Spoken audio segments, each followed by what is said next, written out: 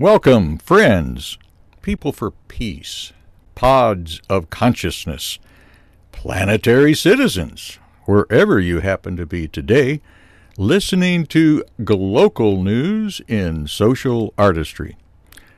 I'm your host, Dick Dalton, and each week we have the pleasure of having a conversation with someone who's building a more humane world from the inside out in their own unique ways. And this week, I have my pleasure to have a conversation with my friend Jane Mudd, an artist, not at all a stranger to Columbia, Missouri. Hi, Jane. Hi, Dick. You do live kind of a farm or something, not too far from Fulton, is that right? I do, about 8 miles east of Fulton. Aha.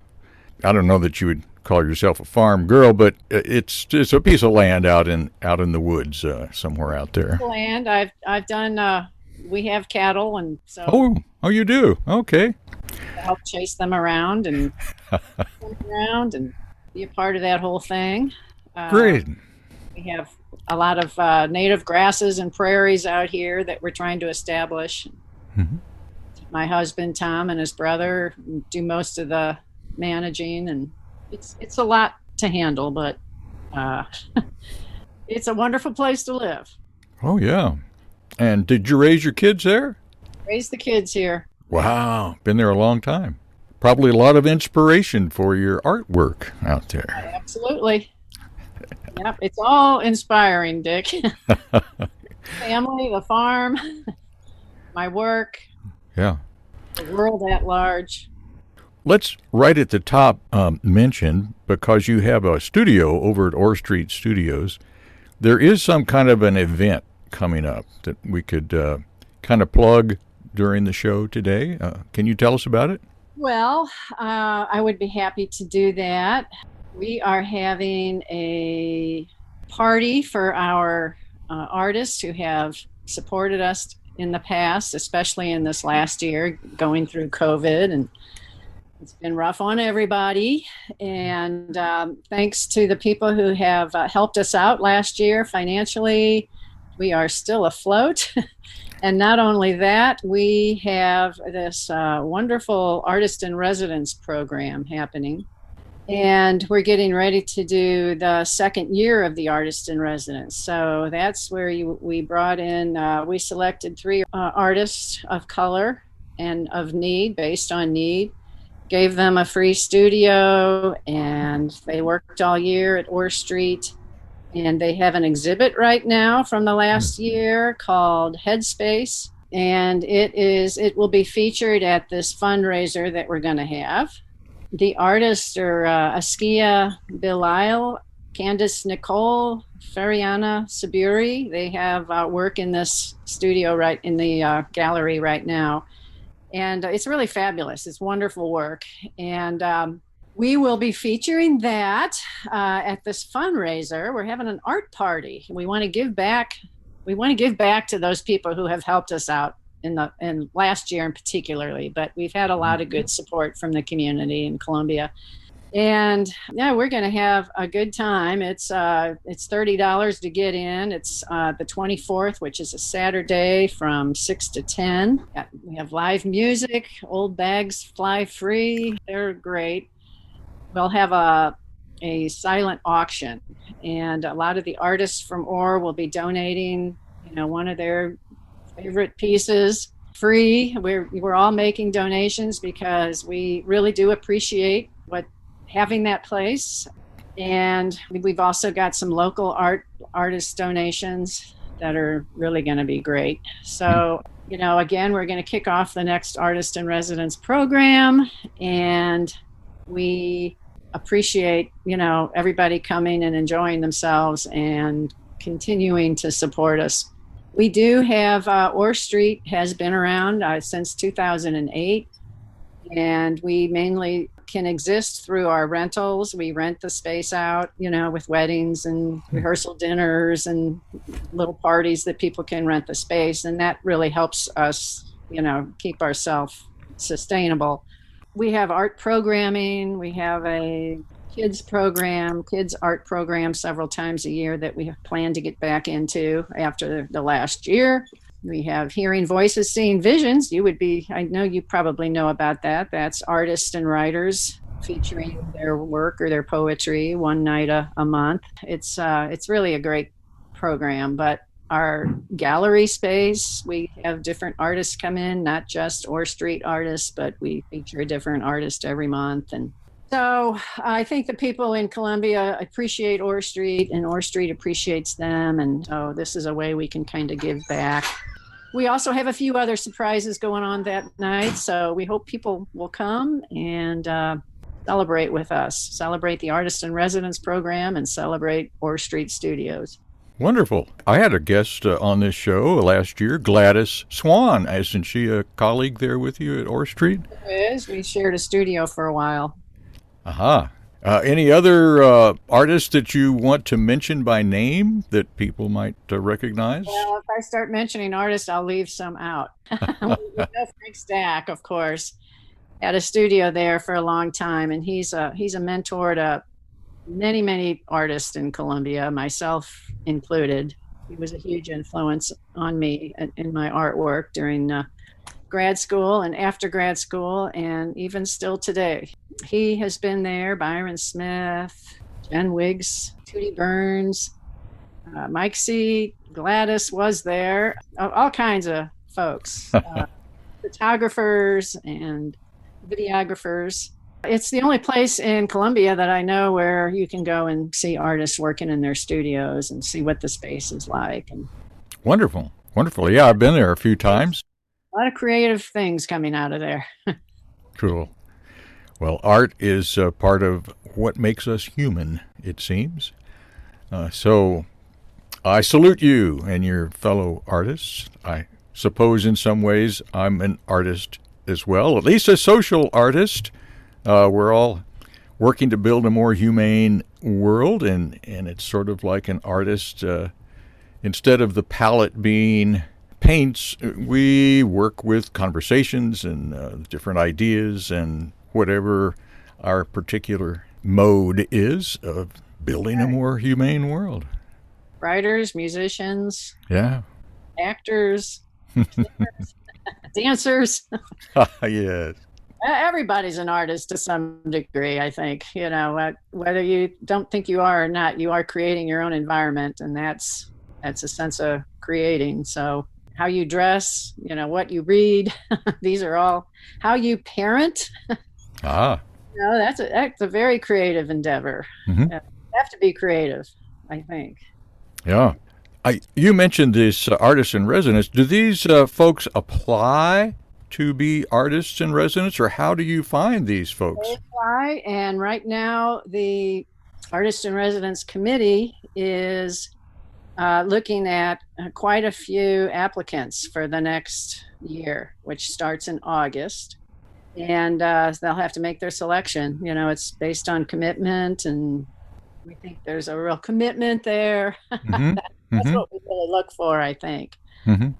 Boy, the three people that are in our gallery right now, they just have some dynamite work, really great stuff. So, Are they students in the Columbia area? one of them is. Some of them are, you know, past students. You don't have to be a student. You can be any age. Oh, mm-hmm. Great. Okay. Well, the word's out.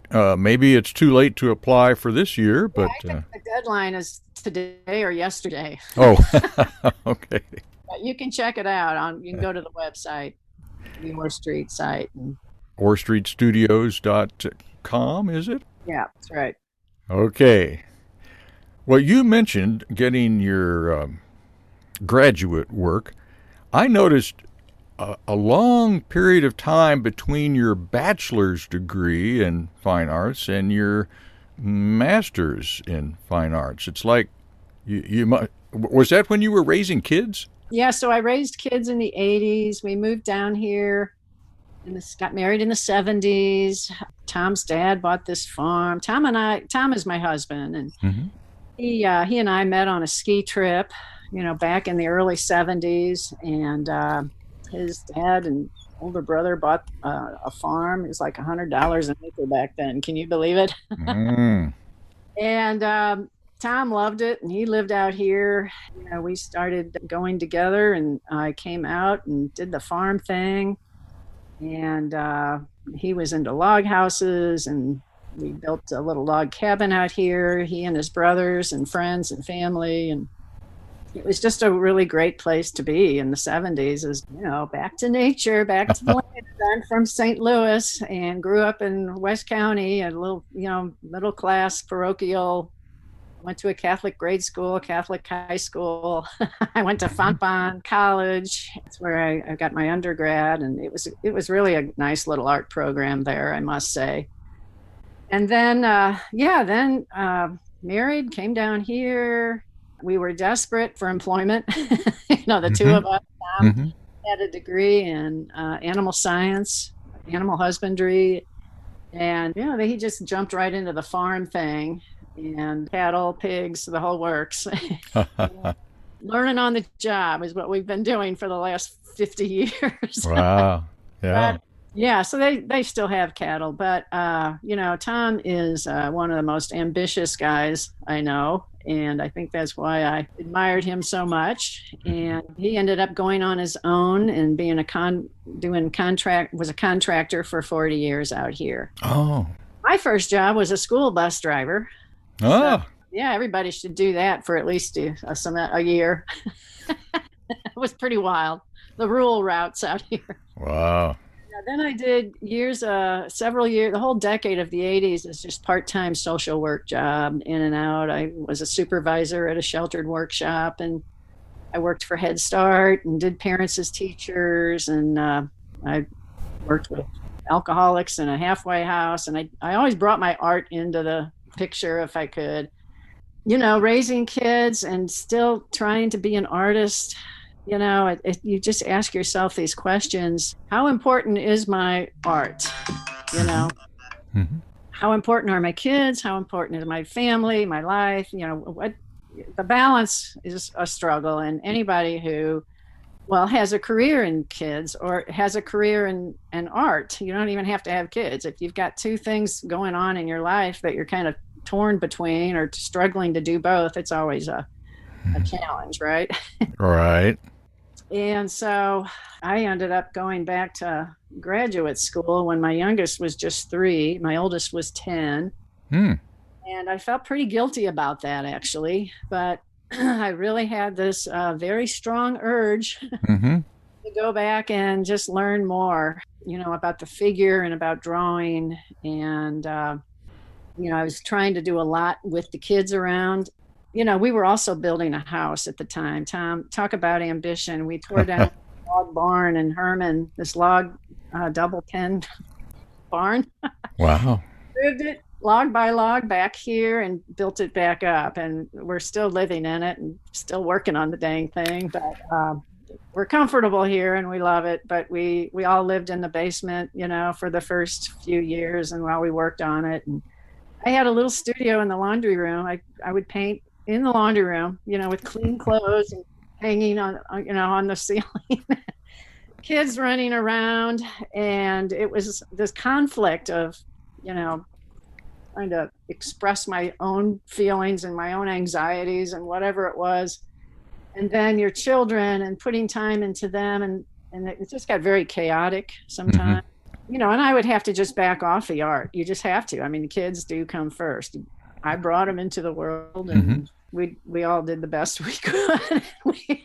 we had some wonderful times. But I realized I would just keep going back to the art, and my husband realized that I was a happier person when I was painting. And there was a time there where I would be canning tomatoes out of the garden, and the kids would be running around, and I would just throw up my hands and go get my paints or pastels or something and paint the tomatoes and the kids in the background and the chaos. And I learned how to kind of embrace it and be influenced by it. My kids were my best inspiration. I did all kinds of wild, crazy paintings, self-portraits. And I ended up getting into grad school. My whole thesis work for the 4 years I was there was kind of about the struggle of having multiple roles and trying to come up with a balance. And Of course, most of my self-portraits at that time were, of the victim. But, I kind of got through it, and my husband was very supportive. It's hard to do this. It does take a village. I had lots of people helping me, with watching my kids. And you were at Mizzou, right? And for your graduate work? Mizzou for that, and became good friends with Frank Stack. He was, one of my mentors there. There's been some great teachers there. Jerry Bernesh, I liked him. He was really a great guy with composition, and William Barry and the drawing, and Brooke Cameron. I had all those people, and they were just so instrumental in my whole next phase of my career, I think. Frank in particular, I go out and paint with him a lot. And, I was trying to get out. I would take my little kids out with playpens and blankets and toys and food, and pack them all in, and pack all my painting stuff, and go paint the barn on our property and put them in the cow pasture and let them have their picnic. And, I tried to do that as much as I could. Grad school was probably one of the coolest times in my life, really, because I really got to devote a lot to that. And it's an hour away from here, MU. And you could, the hour drive really kind of helped you, think about where you were going, getting into your next thing, whether it was going to school to work, or to come back here and to be, a mom. Mm-hmm. So it gave me, some good time to think about stuff. And of course, I dealt with a lot of guilt and resentment at the same time.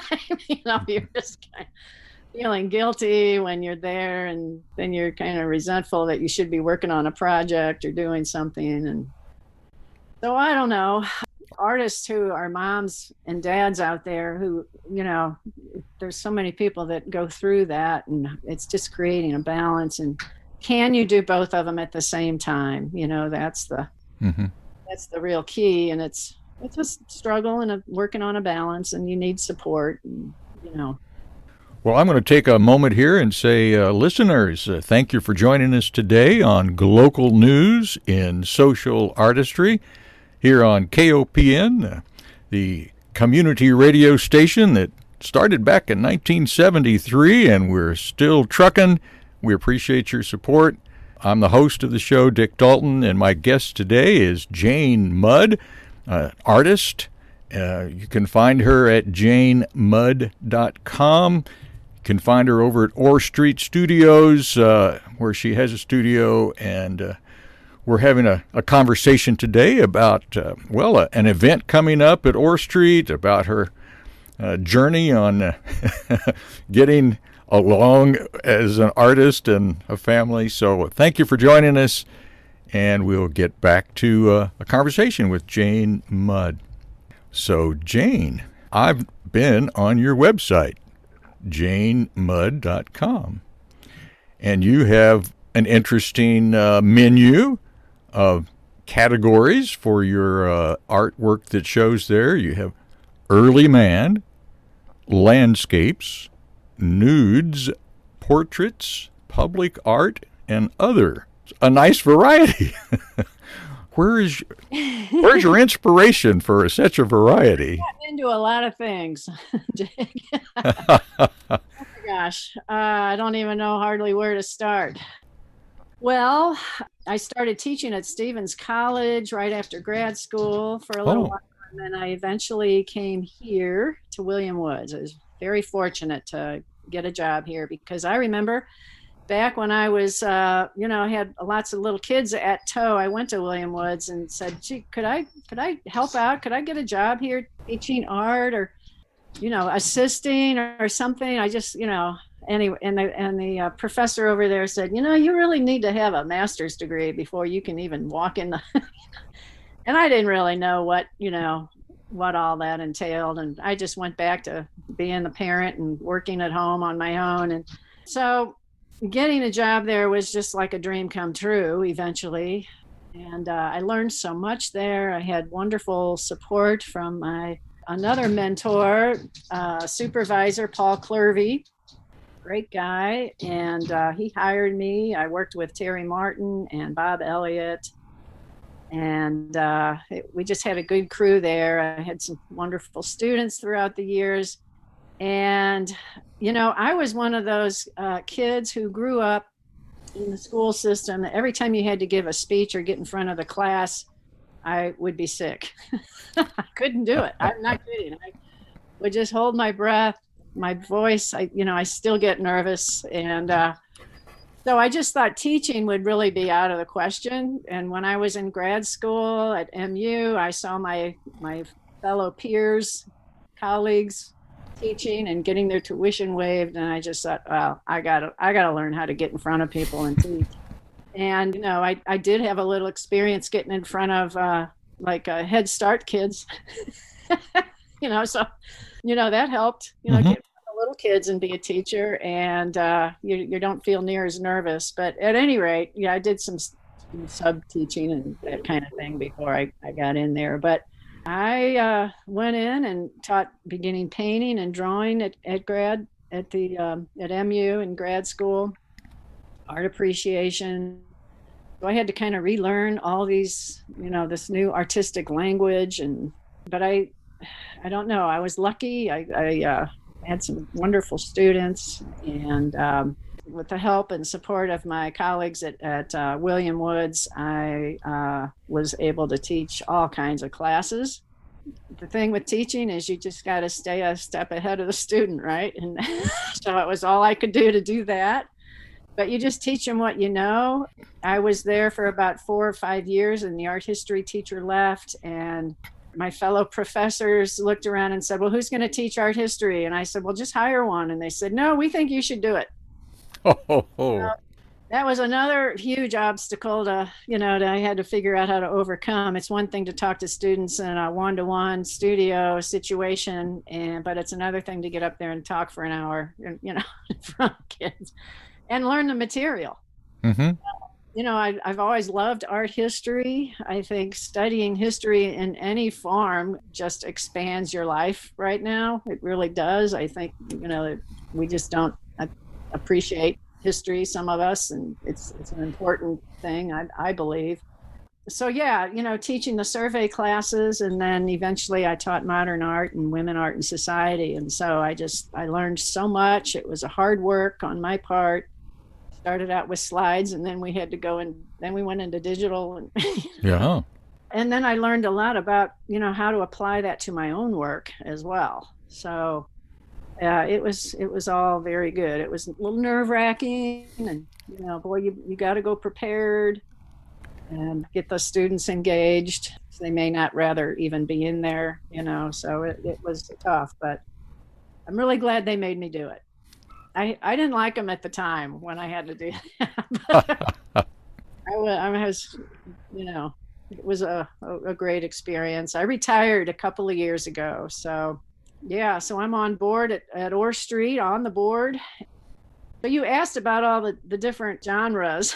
One thing a teacher has to do if they're going to continue to make art is work in the summertime, right? As hard as they can. So every summer I picked something to kind of work on, if instead of just random going out and doing landscapes and, kind of going around, I forced myself to get into some kind of theme. And, I did lots of rivers with Frank, of course, starting out early on, and the other artists that we'd go out and paint with. I still paint the river. I love the river. It's still a challenge to this day. The thing about working outside from life is you are you're trying to capture the movement and the sun going across the sky. Mm-hmm. You see things when you work from life that you just don't see in a photograph. Staring at a river for 4 hours and just watching the whirlpools and the swirls and the shifts and the light and color and logs floating down, and you actually start seeing a repetition, so if you're trying to capture a movement and it leaves, it's going to come back, a whirlpool or so. I love that. I think my work has probably gotten a little more complex. I'm always looking for some kind of a challenge and trying to capture more and more. One summer, a couple summers in a row, I worked down at Prairie Garden Trust with Henry Domke. He was painting back in the day, and he invited me to come out almost on a weekly basis, and we do prairies and lily ponds and whatever. Talk about art. Then I read this book, and my mother-in-law gave me this book. She thought I might like it. It was called Origins Reconsidered by Richard Leakey. Mm-hmm. And it talked about him and his wife, Meave, discovering this almost full skeleton of a Homo erectus. And I was just fascinated by this book of what makes us human, you know? And I just, oh my gosh, this would be such a cool series because I get to do figure, I get to do hands, I get to make up figures and landscapes. And so I started doing some clay. You know, the thing about the book was it just talked about this Turkana boy, this full skeleton they found in the Rift Valley back about 1.5 million years ago. Mm-hmm. And the body was the physique was very much like ours. It was almost a full skeleton at that point. It was one of the first of a Homo erectus, and which is just one branch of the human tree, as you know, big branch though. And, you know, their head size their brain size was smaller, but they were upright, they were running, they were carrying their children, they were building fires, most likely eating meat. They lived in communities, they helped each other, it was a communal thing. They were a huge leap anatomically from the Lucy. Remember Lucy, the Australopithecus from 4 million years ago? Yeah, these hominids were, you know, much more taller. The women were almost the same size as the men, unlike the early. So I just thought it was fascinating. You know, what is it that makes us human? What was their life like? So I did some little clay figures and created some little scenarios, you know, just kind of wonderment. A figure looking in the water and seeing his reflection, and this kind of landscape, this African landscape behind him that I would just make up. I did a whole series of figures climbing up a rock and helping each other up on a rock, kind of a thing, and tried to do a few paintings from that. I did all kinds of paintings, and I did that for a couple of years. So that was one of the projects I did. And I still bring in early man once in a while into some of my work today. Working with clay, I feel, is very similar to painting for me. It's easy to change. It's very forgiving. You can, I feel like I can just get the anatomy out a little better in the 3D. You know, you get a figure down and you can move it around like Gumby, you know, and arms up, you can twist the body and the head. And then once it dries or you fire it, you can put it in different lighting or different, you know, dioramas or whatever and do a painting from it. So, you know, I've done a few things since that, but yeah, with the clay, you can take it off, you can push it around, model it. And I feel like you can do the same thing with a brush and oil, you know, you can just scrape it off, you can move it around, push it. So I found them very similar. And in undergrad, I took some sculpture classes, and in graduate work, in the graduate program, I also did quite a few sculpture classes, and, you know, I was always going back and forth between the two. My professors really wanted me to do one or the other. They didn't like that I was doing both, but I got away with it back then. I don't know if you can do that now. So, what else did I do? One summer I did barn interiors. I just spent the whole summer inside old barns. One summer I did portraits of senior citizens in a nursing home. The thing about portraiture from life is you get to spend a couple hours with that person and learn something about them. You see something, you know, you see lots of stuff on a face that you don't see in a portrait when you're working from life. As you know, I did your portrait, didn't I? I was just about to mention a self-disclosure here that I'm going to tell a little story about it. I met Jane through this little coffee group that we get together occasionally down in Jeff City. And one day we were meeting at Hy-Vee, and it seemed like it might have been a rainy day. And Jane brought a little canvas with a little easal thingy that you could just set on the table, and sat across from me as we were having our coffee with our friends.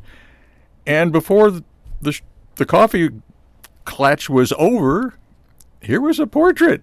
I was just wowed. So I have direct evidence of your skill in capturing, which many people say, oh, well, that's great. That's you. Hey, she got you. Well, look at those eyes, you know. So I really appreciate that gift, by the way. It's on my mantle as we speak. Well, I'm glad it's got a place of honor, Dick. It was fun to do. Yeah, and you've, like you said, we have already gotten to know each other a bit, but in your other work where you're going in to just meet somebody maybe for the first time and do a portrait, you take some time with it and get to know the people a little bit too. Mm-hmm. Mm-hmm. Yeah, you try to bring a little bit of that into the portrait somehow. Sometimes they'll, raise an eyebrow or smile a certain way or gesture, turn how they hold their head up, and, all that stuff is a factor that you just don't see. And it's like working outside, there's just trying to get the change in the movement, the flux, mm-hmm. And you can kind of get that. That's great. It doesn't always work though, sometimes you have some that don't quite work, but you just keep doing it. Well, I have to say that there's some fairly humorous paintings that I noticed on the website. It wasn't necessarily the painting that was humorous, but there was 3 cabbage heads, and you titled it "Talking Heads." It just made me laugh. Well, it's kind of cool you brought that one out. I kind of forgot about that one. And, work of art should communicate with you, right? Mm-hmm. I have a dialogue, and every artist who works from life, or I guess even a photograph, surely, and I can talk about that in a minute because I do work from photographs. But there's a dialogue created when you are working. I guess when you're writing, you have a dialogue going on in your head all the time. It's the same thing, and what you're setting a goal, but hopefully the work of art will have a dialogue with the viewer of some sort. It will resonate in some way. Mm-hmm. Sometimes subject matter, sometimes how a thing is painted or rendered or drawn or sculpted. It's got a little bit of the artist in there. As a teacher, I have come to really appreciate abstract art. I taught it in my classes. We've all had to do abstract pieces in my sculpture class and drawing class, and you can talk about the art language when you do that, how it does communicate with you, and how it's got a sense of balance or movement, or is there a focal point, and texture involved, and so as a teacher, you teach these kids how to talk about art in that way. But there's some wonderful abstract artists at Orr Street Studio, and everybody kind of has a different sense of what works for them, what combination of colors and shapes really turns you on. Sometimes that happens with just a pure abstract piece, maybe over another one that it doesn't do much, but another one will. And what is that? It like speaks to you in a way that you can't even describe. It can evoke an emotion that's not a human emotion. It's an aesthetic kind of an emotion. Mm-hmm. And, realistic art can do that too. If you, Frank Stack always said, it's totally okay to work from a photo if you know how to work from life. And if you don't know, and if that painting is a painting and not a photograph. So in other words, if you're working from a photo, make sure you don't forget that you're making a painting and that it's about painting first, not photograph. Otherwise, put a photograph on the wall. Right.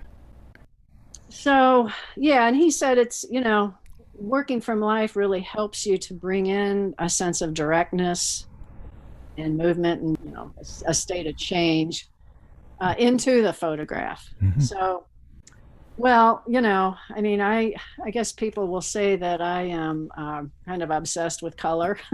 And I do, when you break down what color is, its value, and its lightness and darkness, its intensity, neutral and right out of the tube, saturated. It's also warm and cool. And so temperature has a big part of it. And I see temperature a lot. I see all these factors, and most artists do. But I just have this kind of, maybe I've built this kind of sensitivity or something to the warm and cool thing. And that's why I change color, on a face or a tree, or the tip of the nose looks red next to the cool shadow. So I make it a little redder. The cool shadow is a little bluer or greener. It's just exaggerating a little bit. I don't really make up these colors so much as start seeing them and exaggerating them. And so working from a photo, if you have done that from life for a long time, you can begin to see it in even a poor photo. You just create this dialogue, and that's warm and that's cool, and that's, even though it doesn't look those colors at all. I can almost see that in a black and white photo. I can almost see temperature sometimes. And I guess it's just because I've done a lot of dang paintings in my life. But so, I use photography, photos, for reference for when I do want to do some kind of scenario or something. But yeah, one summer I did vegetables out of my garden. So maybe those talking, sometimes we have some pretty cool vegetables coming out of there. So yeah, it's just like a human figure will get into a pose. And sometimes that pose just strikes a meaning, there's a real meaning in a gesture or a pose sometimes. And just how you put out your still life objects can create a meaning, or you can get a dialogue between your cabbages talking to each other, or your apple and your vase, and just, I try to get that across to my students, that still life, you have to have empathy with those inanimate objects. Interesting. To really try to get them in a way, that they should be portrayed. What do they want you to say about them? Well, let's remind our audience that you are Jane Mudd, artist here in mid-Missouri, live a little bit outside Fulton, retired teacher from William Woods. You have a studio over at Orr Street, and coming up in July 24th, that's a Saturday evening, right? You're having a fundraising party to sort of give back to people that have been supportive of Orr Street Studios. And people can just, what do? They have to come with their money, or do they sign up ahead of time, Jane, for being able to be there? You can go to our website and you can go to my website.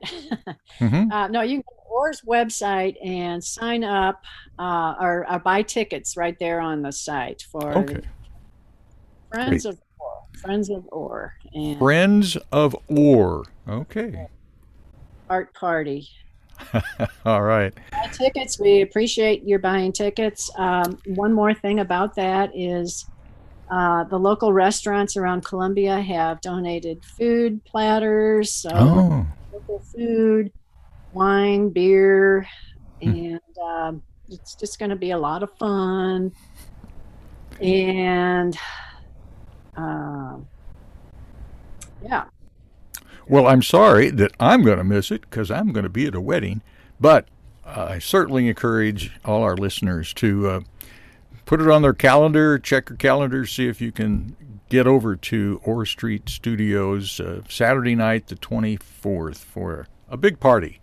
And there's a silent auction for some really great work from the different artists there at the studio and around Columbia. So check that out. And so, listeners, thanks for tuning in to KOPN, your local community radio station. We appreciate your support as well. So, Jane, we have a little bit of time left. I'm interested in your the way that you have interacted with community, the Fulton community, the Columbia community, in terms of making art public, issues that you've worked with to bring out. Can you share a little bit about that? I saw some murals that have been done in Fulton, I think, maybe other places. Yeah, one of the cool, wonderful things about teaching at William Woods is they had this mentor-mentee project where you could write a proposal and get a student to work with you on some kind of project that you maybe only touch in your class and would like to explore a little farther. Some of my projects were like glazing techniques of the masters or doing techniques with Cezanne. I would have different students work with me on that. And boy, that was a lot of fun. Well, one of them was doing a mural downtown in Fulton. Oh. And yeah, it was 95 feet long and 15 feet high. And so, the student gets a stipend. We both got stipends to do that. And the paint was donated, and the guy loaned us the building, said he wanted something done on the building and asked if we knew anybody. And I said, I'll do it. I'll write a proposal. And so we did a lot of research.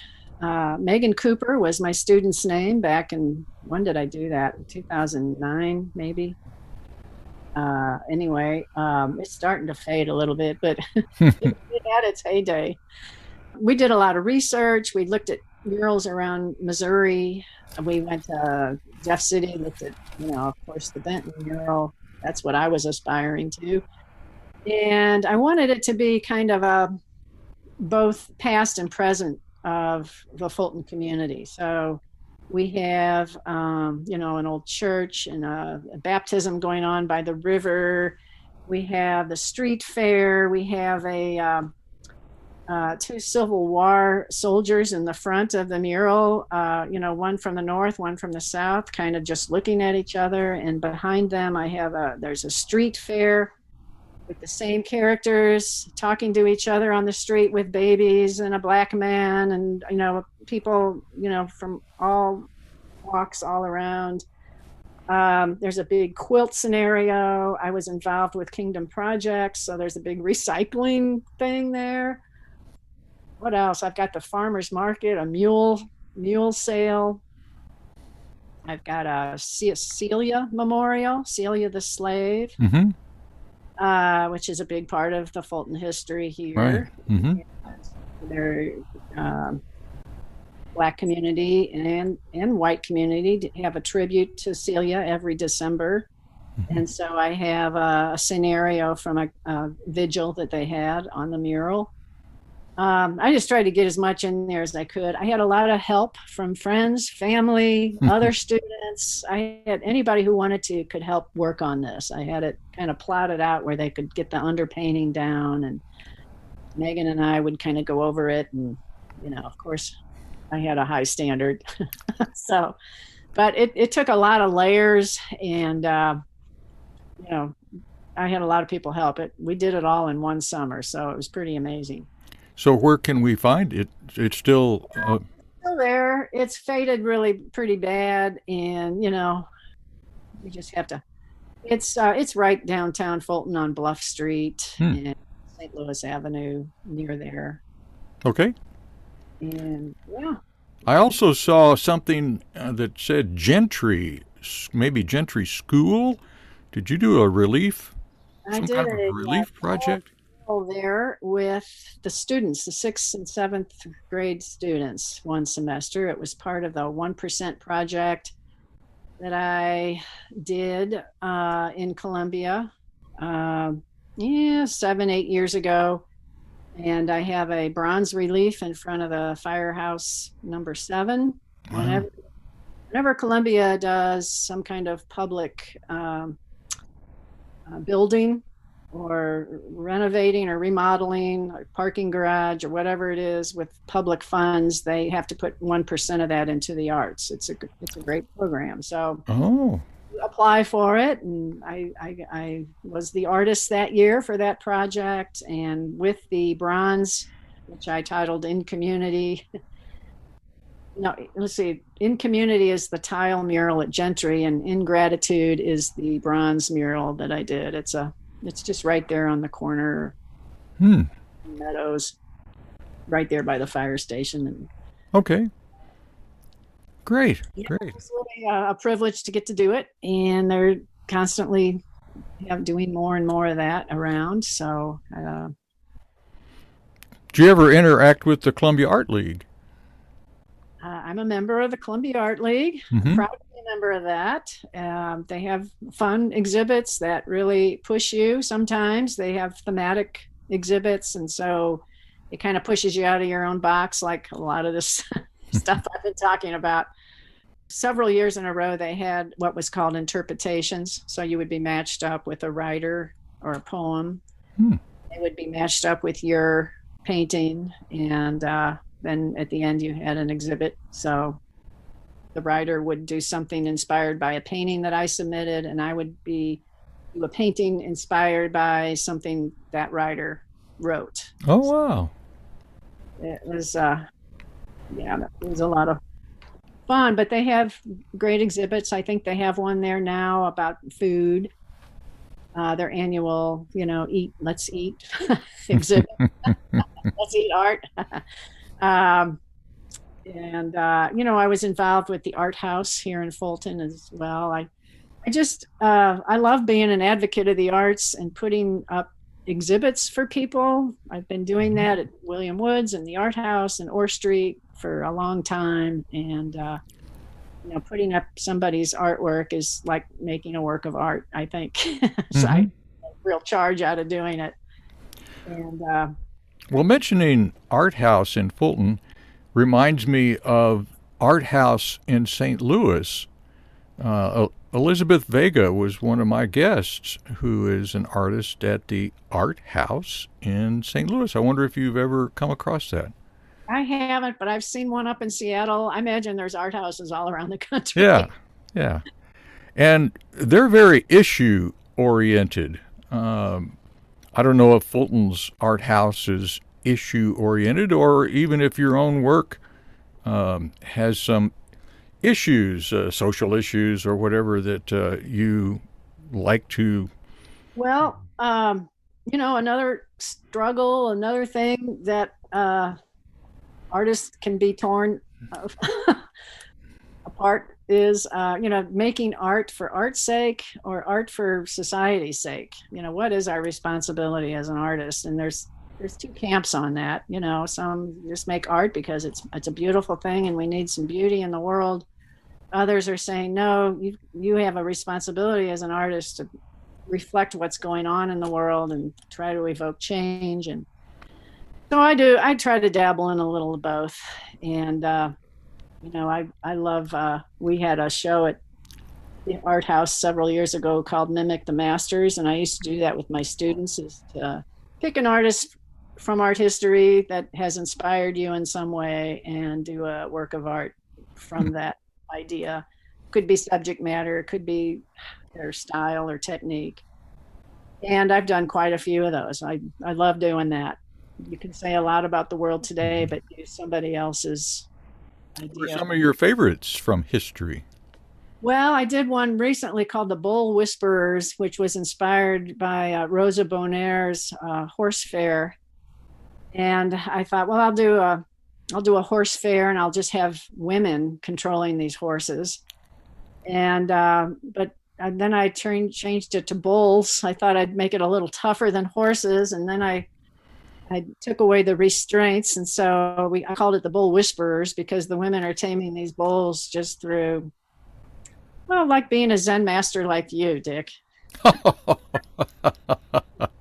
I used her kind of wild composition, and she was an amazing artist. The building she has in the background of her painting, the horse fair, you can barely see it, but it's an asylum for women who were deemed hysterical back in the knows that. So wow. I put the U.S. Capitol in the back of mine. Oh, and your statement is? Well, I don't know what I was thinking. Some kind of asylum. Yeah, a little different asylum. Okay. Responsibility. Well, I had noticed a painting with a woman nude and a man that seemed to represent Uncle Sam in your website collection. That was a... it's I love working from the human form. It's just so evocative. Just the poses and well, I just like painting flesh and the color, but then there comes a time it's like, can I do more with this figure after I do it? What else can you do? And I kind of played with that. That was a large painting. And her pose was, she kind of just standing there and kind of a snooty, her hands were behind her back, and she was kind of a natural model, just got into these great poses. And I didn't have anything in the background, but I think it was during the Bush era. I don't know. I just thought I would make a statement about with some women's issues. And so I put Uncle Sam there, and I put a fire there, and he's grabbing her hands and trying to push her towards the flames, and she's got this kind of resistance on her face, and who's gonna win out, and he is an Uncle Sam character, I guess. But yeah, I am a big advocate of pro-choice and women's issues, and educating women, and so a lot of my work tends to reflect that also. I did another scenario from Delacroix. Rembrandt also did this particular subject matter, but Delacroix is a romantic where his scenarios, you're not sure who's going to win out. Is it the lions or the horses, or which Arabian on the horse is going to win, the particular fight. And one of the subjects he did, as well as Rembrandt, was the Sea of Galilee, where the Christ figure is asleep and the apostles are just hysterical, wake up, there's a big storm. And this would really be a lot of fun to mimic and turn around a little bit. I don't have much experience on doing oceans or water, so I looked at pictures, and except the river, I do have experience looking at those river currents. But the waves, I don't know. Rembrandt and Delacroix both did this wonderful, these wonderful ocean wave scenes, and so I kind of looked at their work and kind of made up my own. But I had a little model boat. Actually, my brother made this old wooden boat thing, and so I used that as kind of a model, and I put the figures in there, and I had the Christ figure as the only one who was awake, and everybody else was asleep, sound asleep. I did that twice. And so, I just kind of turned it around, and it's just a challenge to put multiple figures on a on a surface and make it work. Well, you did a composition. You did a composition that's hanging down at the landing here in Jefferson City of steamboat time and all kinds of people and animals and boats in the river. Beautiful. That's a 6 by 7 foot painting that I was commissioned to do a couple of years ago. And I had to do a lot of research, of course, in the history of Missouri and Jeff City and Loman's Landing and steamboats. My God, I looked at so many different steamboats and the history of steamboats. Did you know there were over 400 steamboat accidents on the Missouri River alone? Something.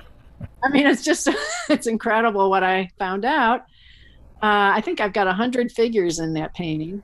I've got some Osage Indians and, people loading and unloading and people in the street, boat captains and wagons and horses and mules and people working on the railroad. And so it was just a lot of fun. It was really a lot of fun to get to do that.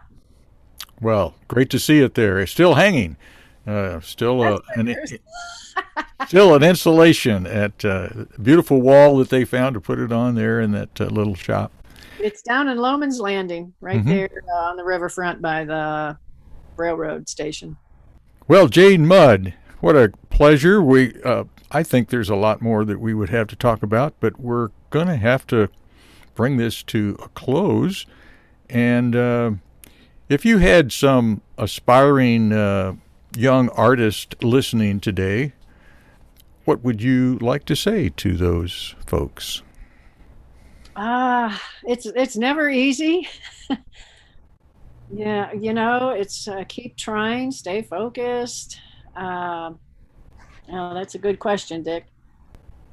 Look at as many artists as you can. Get into an art network of some sort. I used to think art history was just, I don't need it because it'll interfere with my art.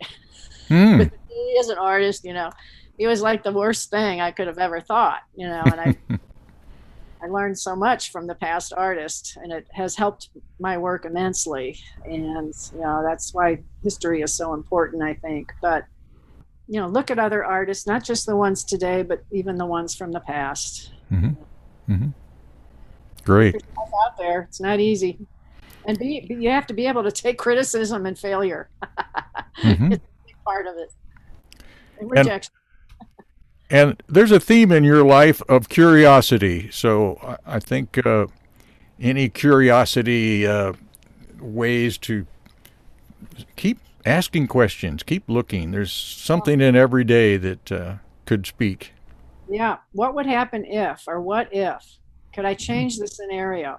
It's one thing for an artist to do dark themes, things that are not right with society and the ills of society, but how can we dream forward and create a solution somehow? Or what if it was like this? What if it wasn't this way? That's tough and tricky, and it's hard to do it without being sentimental sometimes. And, so just keep trying.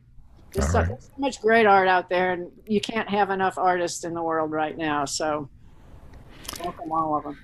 All right, Jane, that'll be the last word. Thanks so much.